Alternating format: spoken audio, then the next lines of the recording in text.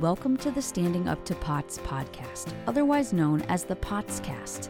This podcast is dedicated to educating and empowering the community about postural orthostatic tachycardia syndrome, commonly referred to as POTS. This invisible illness impacts millions, and we are committed to explaining the basics, raising awareness, exploring the research, and empowering patients to not only survive but thrive. This is the Standing Up to POTS podcast.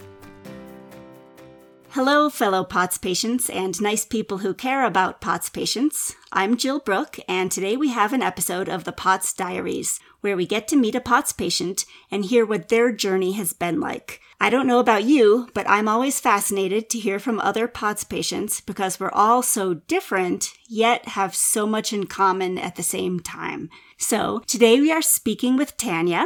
Tanya, thank you so much for joining us today. You're welcome.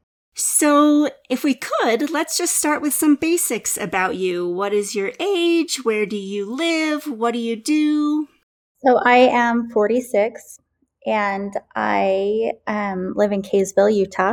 And what do? I don't do much anymore. But do you want me to tell you what my life was like before I got sick? I totally do. In fact, I was going to ask you to maybe give us like the 3-minute snapshot of what your life looked like before you got sick, how you were spending your time, what types of work or hobbies or general activities you were doing. Just, whatever your life looked like. So before I got sick, my journey is about just over a year. And so just over a year ago, I was very active. I was very healthy. I hardly ever went to the doctor. I've never had bad cholesterol or I've never had problems with blood pressure, just always healthy. Like I said, I was very active, considered myself a cyclist. I had ridden my bike in 5 century rides in the past several years. So that's what I did to keep healthy and exercise is I love to ride my bike. I'm a gardener, so I have quite a yard and garden with flowers, and that's my meditation was to go out and get my hands dirty and work in the dirt and work in my yard. That was something I always loved. I owned a photography business. So I had a photography business. I specialized in newborn babies and had that for 20 years. So that was up and going and was the perfect job. I was able to do it part-time. And so I could be as busy as I wanted to with that. I have 3 kids, and I had a calling in my church that I worked with the youth. And so that kept me very busy. We had just purchased horses I got a new horse 4 months before I got sick. So we were hoping to become horse people and add that to our hobbies. I was really looking forward to having a horse and going on rides and stuff like that. So I hope I painted a good picture. I was very active. I never stopped. Yeah, it sounds like an absolutely beautiful life. Can I ask about your personality? Like, what are a few words that your family or friends might use? And I'm talking about before you got sick, like how would people describe you? Tanya is so... The first word that comes to my mind is over the top. I think whenever I was asked to throw a Christmas party for my church a couple years ago, and I couldn't just do a simple Christmas party. I had to have it themed, and we had to do the decorations, and I had a committee, and just it was over the top. So yeah, I think my friends roll their eyes and say, I can't just do anything simple. I have to go the extreme and go over the top. That sounds fun. What was the first sign that something was wrong with your health? I got COVID in April 2020. So that's when everything went downhill for me, is when I got sick. And was your COVID very severe? It wasn't bad enough. I never felt like I had to go to the hospital. So it was just like a bad flu. It was in my chest. And I went into quarantine for 2 weeks and just rested in bed and had a humidifier. I had an inhaler that I used to use for when I did my bike rides. So I went and got my inhaler out of my bike little purse. And so I would use that. But I was pretty fatigued, which, is expected when you get sick. So I just thought, I tested negative for COVID. So I just thought, well, we have a bug and I'll get over it in 2 weeks and be fine. And what happened instead? Oh, instead, sorry if I get emotional. It's still so new. So I came out of quarantine 2 weeks after my first symptom, and I actually started to get better. And I think I went 3 days. The shortness of breath and the fatigue really lifted, and I was able to move around a little bit more, and I was able to breathe a little bit more. I think I went like 3 or 4 days after I came out of quarantine thinking, oh, I'm getting better. And then I remember just bam, the next day I was back in bed with severe fatigue and the shortness of breath, and I had dizziness, and I started getting a really bad cough. I remember after that.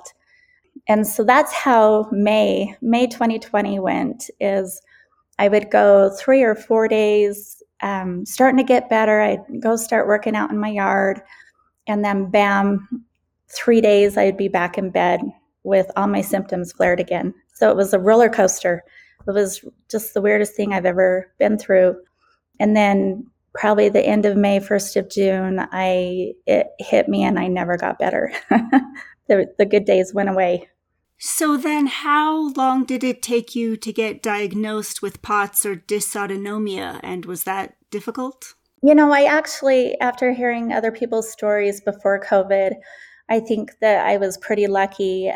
I had gone to a lot of doctors that summer. My family practitioner was referring me to pulmonologists, cardiologists.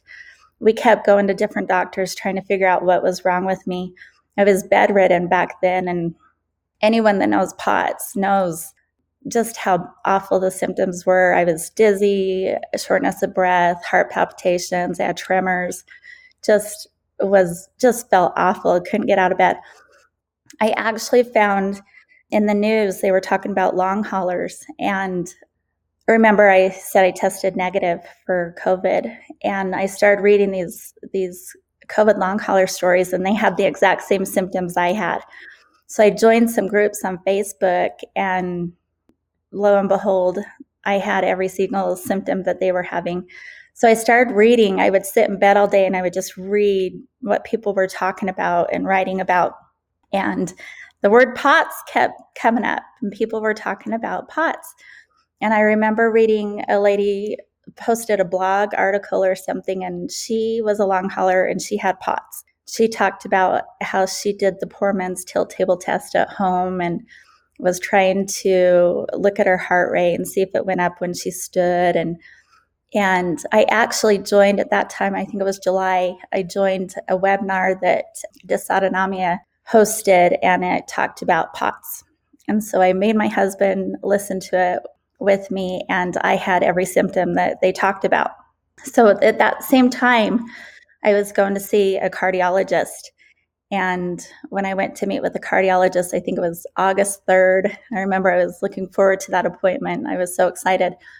And I went in, told him my symptoms, and said, could I have this POTS that, these people are talking about? And he says, yeah, you fit the bill. You look like you have the symptoms. He says, let's put you on a medication and see if it helps you. So he put me on Midodrine. And sure enough, I was able to get out of bed. I was able to start moving around. My symptoms were still there, but they weren't as extreme. And I just remember telling his nurse, if I could just come in and give him a big hug, he saved my life. Whatever this Midodrine is, it's helping. And so he said, yeah, you have POTS. If you're responding to Midodrine, you have POTS. The sad part of it is he says, I don't know very much about POTS, so I can't really help you with that. So he referred me to the University of Utah, they had a dysautonomia clinic up there. And so I called them, and they had a 10-month waiting list. And anyone with POTS knows you're just suffering. And I said, I am not waiting 10 months to get into someone. I need help now. So I called the Mayo Clinic in Minnesota and applied for them with them. And it took about 3, maybe 4 weeks, and they got back to me and approved to see me. So the first week of November, I flew to Minnesota and went to their autonomic department and was tested and was diagnosed with hyperagenergic POTS. And since you got these diagnoses, have you been able to find more things that help, or has it pretty much been flat since the midodrine discovery? No, I am so much better now. It's funny, I think back, you sometimes forget how bad it was, but I remember I have little snippets of memories. I remember laying in my bed and the dog would bark in the summertime, and I would have a mini panic attack. Just being startled. I remember my phone would do that too. My phone would chime, and all of a sudden my heart would start pounding, and I'd get shortness of breath and get dizzy just from my phone chiming, startling me. And I don't get that anymore. So I think about how bad I was last summer, and I'm so much better now. Do you want me to tell you the things I'm doing, or am I jumping ahead? No, if you have things that have helped you, I bet everybody is curious to hear what they are. So the midodrine, we all know that different medications help different people. But the midodrine, in Utah we say midodrine. I know other places they say midodrine. But there's something about that vasoconstrictor that squeezes the blood vessels and gets that blood pumping back up to my upper body. Sure helps me. I don't know if it has to do with, because I'm hyperagenergic, that my body just wigs out and dumps adrenaline when I don't have blood up there. And that's where I suffer the most. But that really helps. I remember learning about compression, wearing compression socks and thigh highs and abdominal binders. And I tried buying the socks in the beginning and couldn't tell a difference with them. I remember putting on, my daughter just recently got married last year, and we got her corset and abdominal binders, suck her in for her wedding dress. So I remember getting that out and putting it on, and very uncomfortable. You can't breathe. You can't do anything, but I just suffered through it for a day. And when I took it off that night, it reminded me of when I was little and you play on the monkey bars on the playground at school. And when you hang upside down, you get a head rush. Well, that's what I got, was a head rush when I took the abdominal binder off. And it was crazy. So I thought, well, that must be working, because I can feel it when I take it off. So I have not been without an abdominal binder since then. That has sure helped me a lot. I have noticed it's hard to tell with the salt and electrolytes, but when I go off of them, I can tell a big difference. So having my salt every day, I take 2 teaspoons of salt, and I use the pink Himalayan salt, and I measure it out in a little cup every morning. I heard this trick somewhere, and I thought this was pretty nifty. I measure 2 teaspoons of salt out in a little cup each morning, and I actually drink my salt. So I put it in with my electrolytes. One lady said she used the sugar-free pure Crystal Light, and she would drink her salt with that. So it really wasn't that bad. I thought I would have to gag it down, but by now I'm used to it. So that works for me. I tried putting it on my food, but it ruined my food. And I just wasn't eating enough food to put 2 teaspoons of salt on it in a day. So that works for me. And then I drink liquid IVs. I have 2 or 3 a day. I drink about 4 32-ounce mugs of liquids every day. So I think I do really well. When I was at the Mayo Clinic, the doctor says the amount of fluid and electrolytes and salt is awesome. because he did some test and urine test, and he's like, you're where you should be. It's great. So I do that every day. And small meals throughout the day, I think, helps. Every once in a while, you'll go out. I can't go out to eat, but we get takeout, and I'll get a really good meal, and I'll eat it all and just feel like crap afterwards. So I try to keep the meals to be smaller, because I've heard that the blood will all go to your guts to digest that large meal. And we all know that we have low blood volumes, so that blood's precious. And that's a good way to think about it. I like that. So what symptoms do you still have left that are debilitating, if any? It's hard because I also was diagnosed with mast cell activation syndrome. And then a few months ago, I was diagnosed with ME/CFS, which is chronic fatigue syndrome. And so I'm trying to wrap my head around what symptom goes with what illness. And so what I used to think were adrenaline dumps from my POTS, I think were actually histamine dumps, because I would get them after eating food. And so I think my biggest symptom that I absolutely hate is tremors. And I think that goes in the POTS category with my autonomic nervous system being messed up. And so I'm on Mestinon. I just started Mestinon about probably 5-6 weeks ago, and that has helped with my tremors. So if I used to do a chore and I did a chore for too long, my hands would start to shake. My body would start to shake a little bit.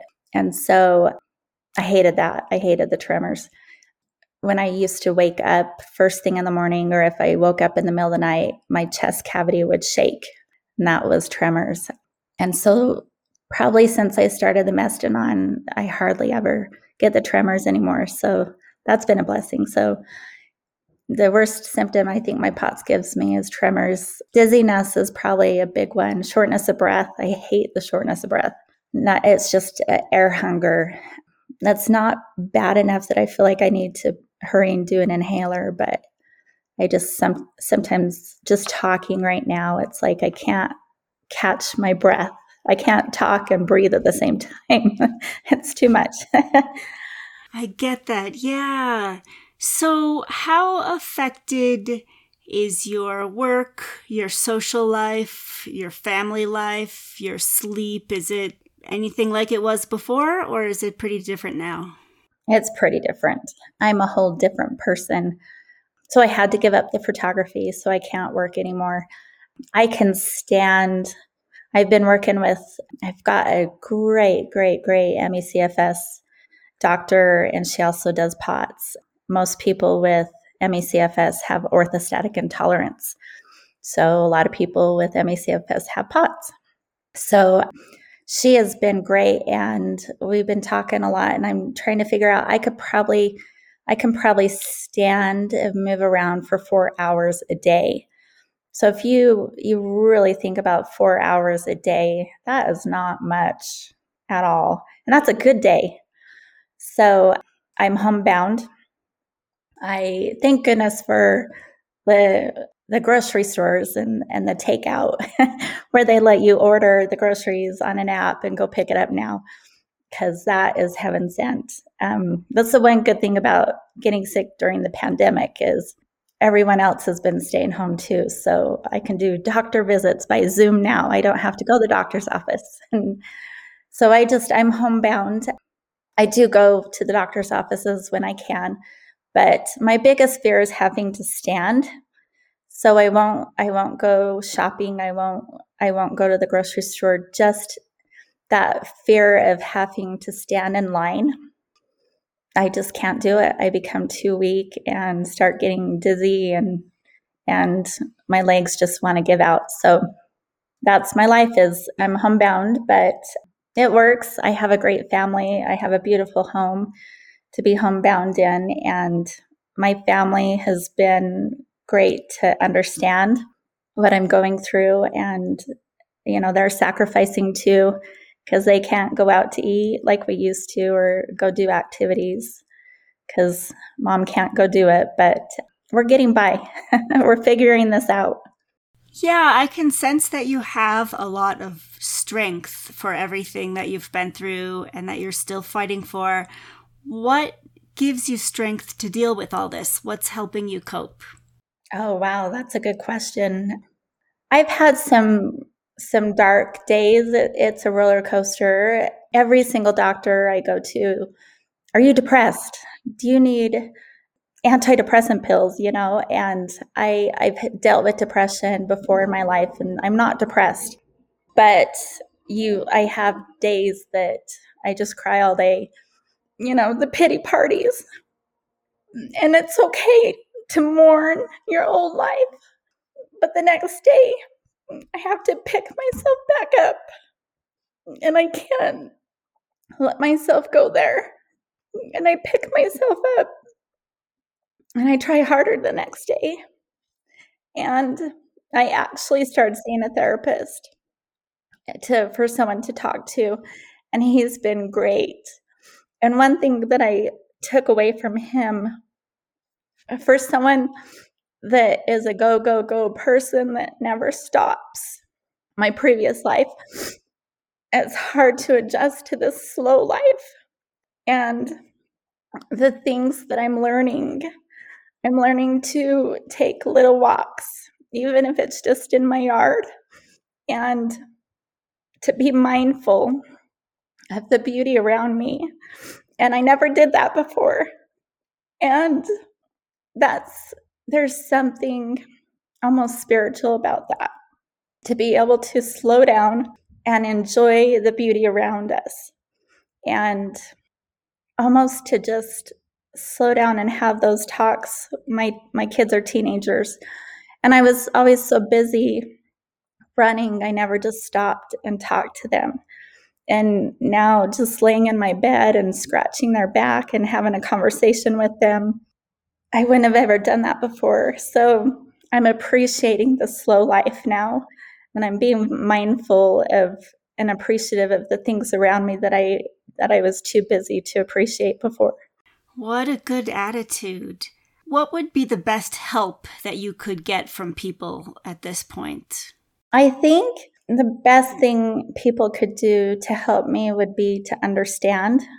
You have friends and family that will ask about you, and those that are truly interested, that want to learn, what is POTS? What is it doing to my body? Those that actually want to understand and can understand it and sympathize with me, and the ones that don't want to take the time and to understand that kind of hurts. But people want to help me, and there's not much you can do, especially in a pandemic. You really don't want to take someone dinner. And so I think just for my friends to understand, and even just getting a text, how are you feeling, means the world to me. It's a lonely journey. It's very lonely.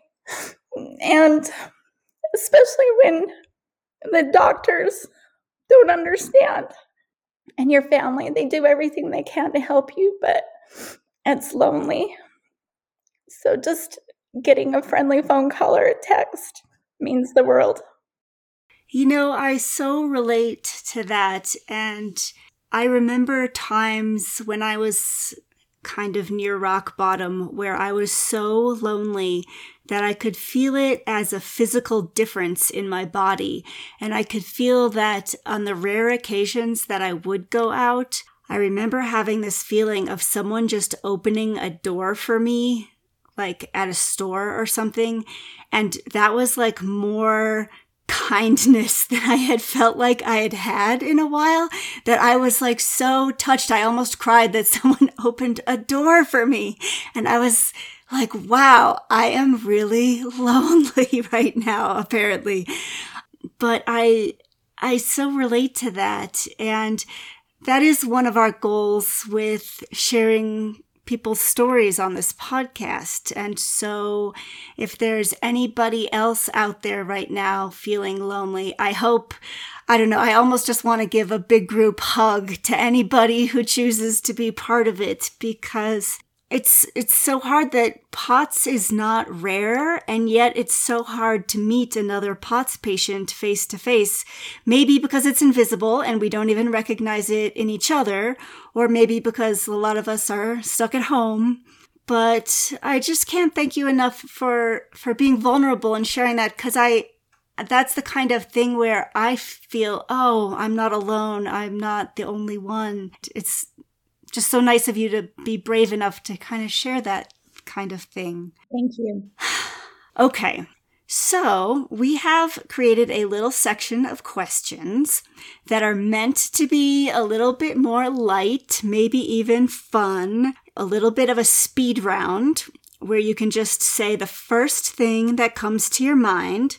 And I recognize the irony of having a speed round for a potsy brain that may not be getting enough blood flow. Right. So brain fog, word finding difficulty, concentration problems, these are all expected and part of the fun, hopefully. Okay. Does that sound okay? Yep, I'll do it. Okay. What is your favorite way to get salt? Oh, drinking it. What is your favorite hydrating drink? Liquid IV.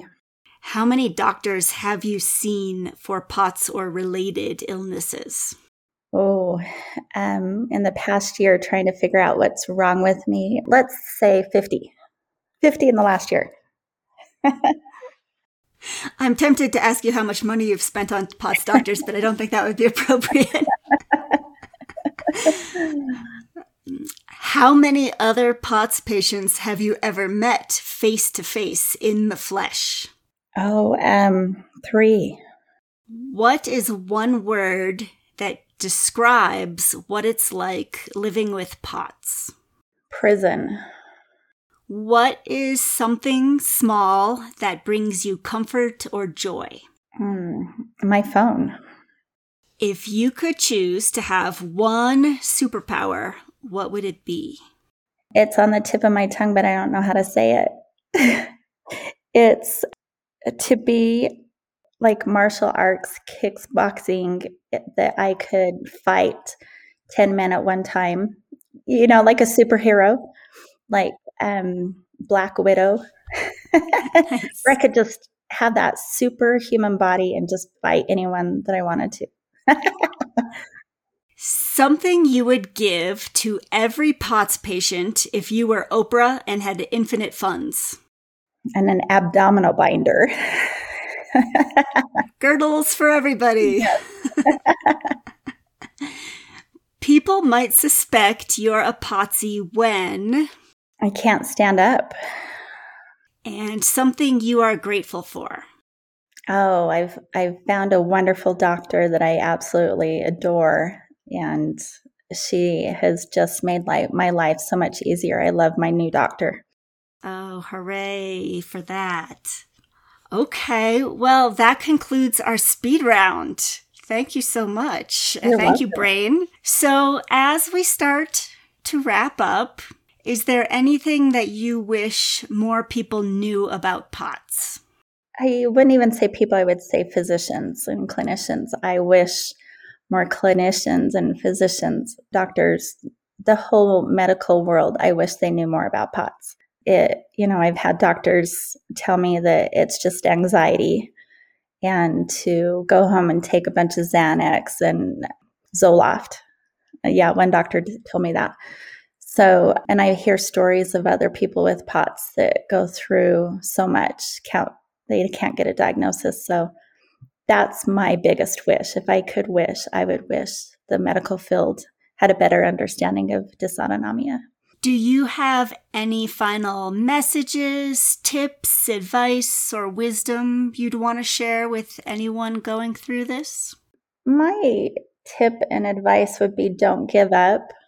I've actually made a lot of friends that are long haulers that have also been diagnosed with POTS. And in Utah, I've become the POT expert just because I guess I was one of the first to get the diagnosis. But everyone that suspected it would reach out to me on Facebook and just help. Something's majorly wrong with my body and I'm miserable and don't know what to do. I think we, at that point, we're so sick and it's easy just to lay in bed and give up. My advice would be don't give up and keep searching for the right doctor to help you and go with your instinct. If a doctor tells you something that doesn't make sense, go to a new doctor. And if you have a doctor that says he knows POTS, but he's not helping you, go to a new doctor.